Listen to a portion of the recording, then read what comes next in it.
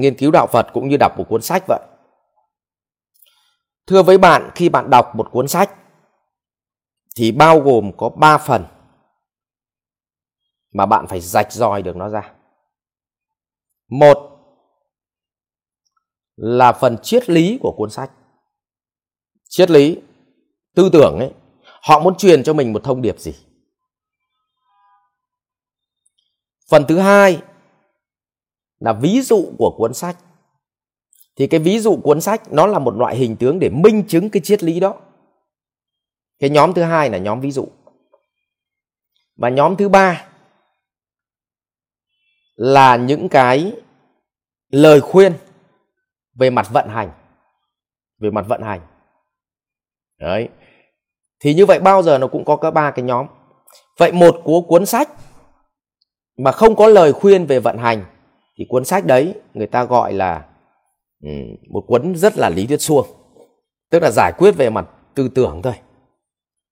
Nhưng một cuốn sách mà dạy vận hành mà không có triết lý thì không khác gì bảo chúng ta lôi xe ra khỏi nhà mà đi, nhưng không chỉ cho ta đích đến và ta đi loanh quanh. Và cái ví dụ chính là con đường, chính là một phần để cho mình nó làm sáng cái tuệ của mình lên. Như vậy cũng gắn với một con người là thân, tâm và tuệ. Thì trong một cuốn sách triết lý chính là phần tư tưởng hay gọi là phần tâm ta. Cái việc lấy ví dụ để minh chứng rõ cái con đường chúng ta đi, để ta hiểu con đường chúng ta đi. Mỗi ví dụ là một ngọn đèn. Và người ta lấy nhiều ví dụ hơn thì mình dễ hiểu cái triết lý ấy hơn. Thì như vậy mỗi một ví dụ là một ngọn đèn. Thì rõ ràng ngọn đèn là phương tiện. Thứ ba là vận hành. Vậy thì mỗi người xuất phát điểm ở một điểm khác nhau thì phải vận hành như thế nào? Đấy, trong một cuốn sách có 3 cái triết lý như vậy. Thì trong đạo Phật cũng vậy. Khi bạn nghiên cứu đạo Phật, nếu mà rất nhiều kẻ bây giờ nghiên cứu đạo Phật mà lại toàn đọc được các ví dụ thôi, thì như vậy là có rất nhiều ngọn đèn trong người, tức là rất nhiều ví dụ, nhưng chẳng biết là mình phải làm gì và cũng chẳng biết là mình đi đến đâu.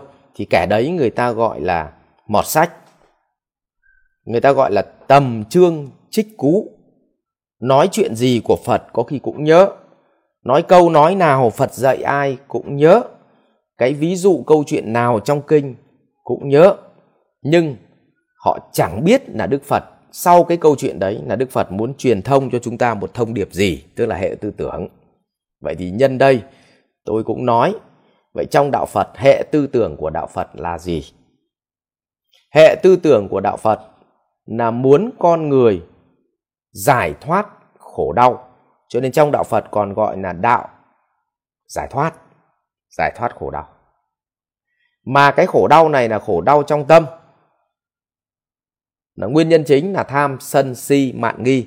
Vậy bản chất là muốn giải thoát tâm ta khỏi tham, sân, si, mạn, nghi. Và con đường để đi đến cái việc giải thoát tham, sân, si, mạn, nghi chính là bát chánh đạo. Vì vậy, đọc tiếp bát chánh đạo. Nhưng nếu hiểu về bát chánh đạo bao gồm chánh kiến, chánh tư duy, chánh ngôn, chánh nghiệp, chánh mạng, chánh định, chánh niệm, tức là bát chánh đạo, nhưng nghe bằng đấy cái chánh thì cũng chả biết mình phải bắt đầu từ đâu. Thế thì trong đạo Phật thì bắt đầu xuất hiện 37 phẩm trợ đạo, tức là những hành vi cụ thể. Ví dụ như tu ngũ căn, ngũ lực, tứ chánh cần, tứ như ý túc, thất giác chi, tứ vô lượng tâm. Đấy, tôi này ví dụ như thế, tứ niệm xứ. Như vậy là có 37 phẩm trợ đạo. Thì bạn gõ vào 37 phẩm trợ đạo thì bạn sẽ ra được hành động từng ngày để chúng ta tu. Tu nó phải bằng hành động từng ngày. Từ hành động nó sẽ sửa tâm. Đấy. Và những hành động này phải gắn chặt với con đường mà Google Maps đã vẽ, đó là bát chánh đạo. Và thường xuyên ngẩng mặt nhìn thấy đích, tức là tư tưởng của mình phải giải thoát khổ đau, tức là mỗi ngày mình bỏ được tham sân si mạn nghi đi, thì có nghĩa là 1. Hành động ta đúng, 2. Con đường ta đúng. Và để chứng minh hành động ta đúng, con đường của ta đúng, nó phải minh chứng bằng ta gần đích hơn, tức là mỗi ngày ta bỏ được tham sân si mạn nghi đi một chút thì chứng tỏ ta đang hành động đúng và đi đúng đường.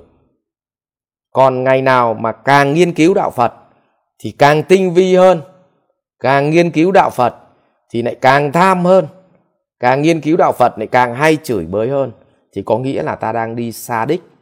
Vậy ta đang tu sai đó.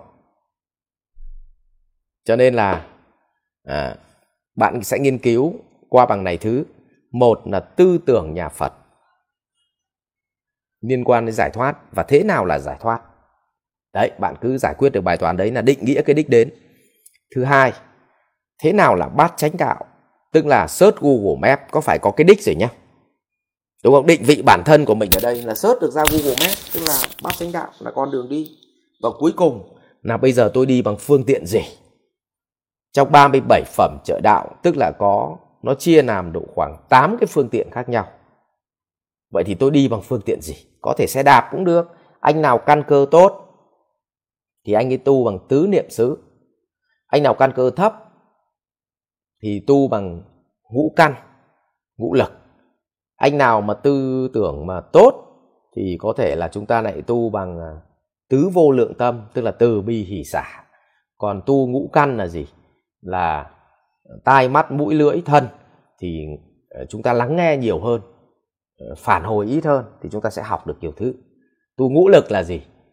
Tín lực, tấn lực, định lực, niệm lực, định lực và tuệ lực. Đấy, bạn cứ nghiên cứu 37 phẩm trợ đạo, bạn cứ nghe dần, rồi là chúng ta như vậy xác định được vị trí chúng ta đang đi. Đích đến là giải thoát, con đường là bát chánh đạo, cứ bám chặt vào cái đấy cho tôi. Vì vậy cái tư tưởng nghe gõ là tư tưởng của nhà Phật hoặc là tứ diệu đế, xong tìm hiểu tiếp bát chánh đạo, xong rồi 37 phẩm trợ đạo, cứ bám chặt vào cái đấy là bạn tu thành công. Và cố gắng phải đo. Nếu sau 1 tháng tu mà chúng ta thấy là chúng ta an lạc hơn, cụ thể đo bằng cái việc mà mỗi ngày chúng ta ít cáu gắt hơn, ít chửi bới hơn, ít thù hận hơn, ít nghi ngờ hơn, ít tham hơn. Đấy, thì như vậy là chúng ta đang tiến dần đến đích rồi.